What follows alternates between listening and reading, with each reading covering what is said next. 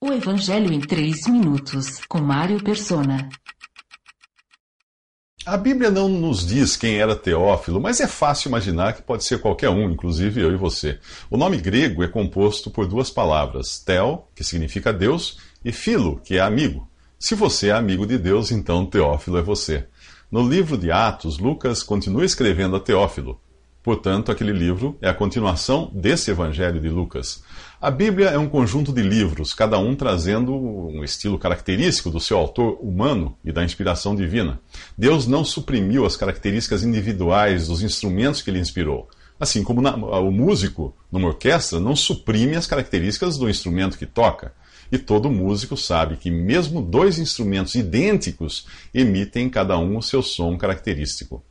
Como um jornalista em um trabalho investigativo, Lucas fez uma pesquisa minuciosa, entrevistando pessoas que conviveram com Jesus. O seu evangelho, o mais detalhado dos 4, foi escrito uns 30 anos após a morte e ressurreição de Jesus, quando muitas testemunhas dos fatos ainda viviam. A hora era perfeita para evitar a distorção causada pela tradição oral. Mas será que isto quer dizer que o texto não é inspirado? Ao contrário, isto mostra que Lucas não escreveu uma lenda, mas baseou-se em fatos.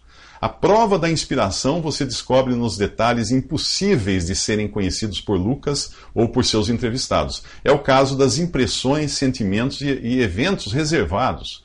Por exemplo, como Lucas iria saber que Zacarias e Isabel eram justos aos olhos de Deus, se o próprio Deus não tivesse lhe revelado essa impressão? Ou como poderia escrever da angústia de Jesus em sua oração no Monte das Oliveiras? Ou de seu suor como gotas de sangue e do anjo que o confortava se os discípulos estavam dormindo e ninguém mais viu aquilo? Veja que interessante estas 2 citações de 1 Timóteo, capítulo 5, 18. A Escritura diz, não amordace o boi enquanto está debulhando o cereal, e o trabalhador merece o seu salário.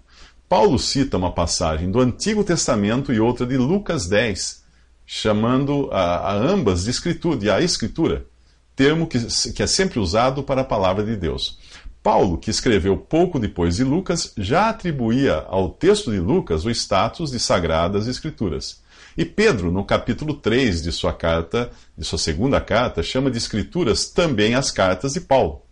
Crer em Jesus implica crer também na Bíblia, como a palavra de Deus. Afinal, como você teria conhecido Jesus se não fosse pela revelação feita aos 4 evangelistas e confirmada pelas epístolas dos apóstolos?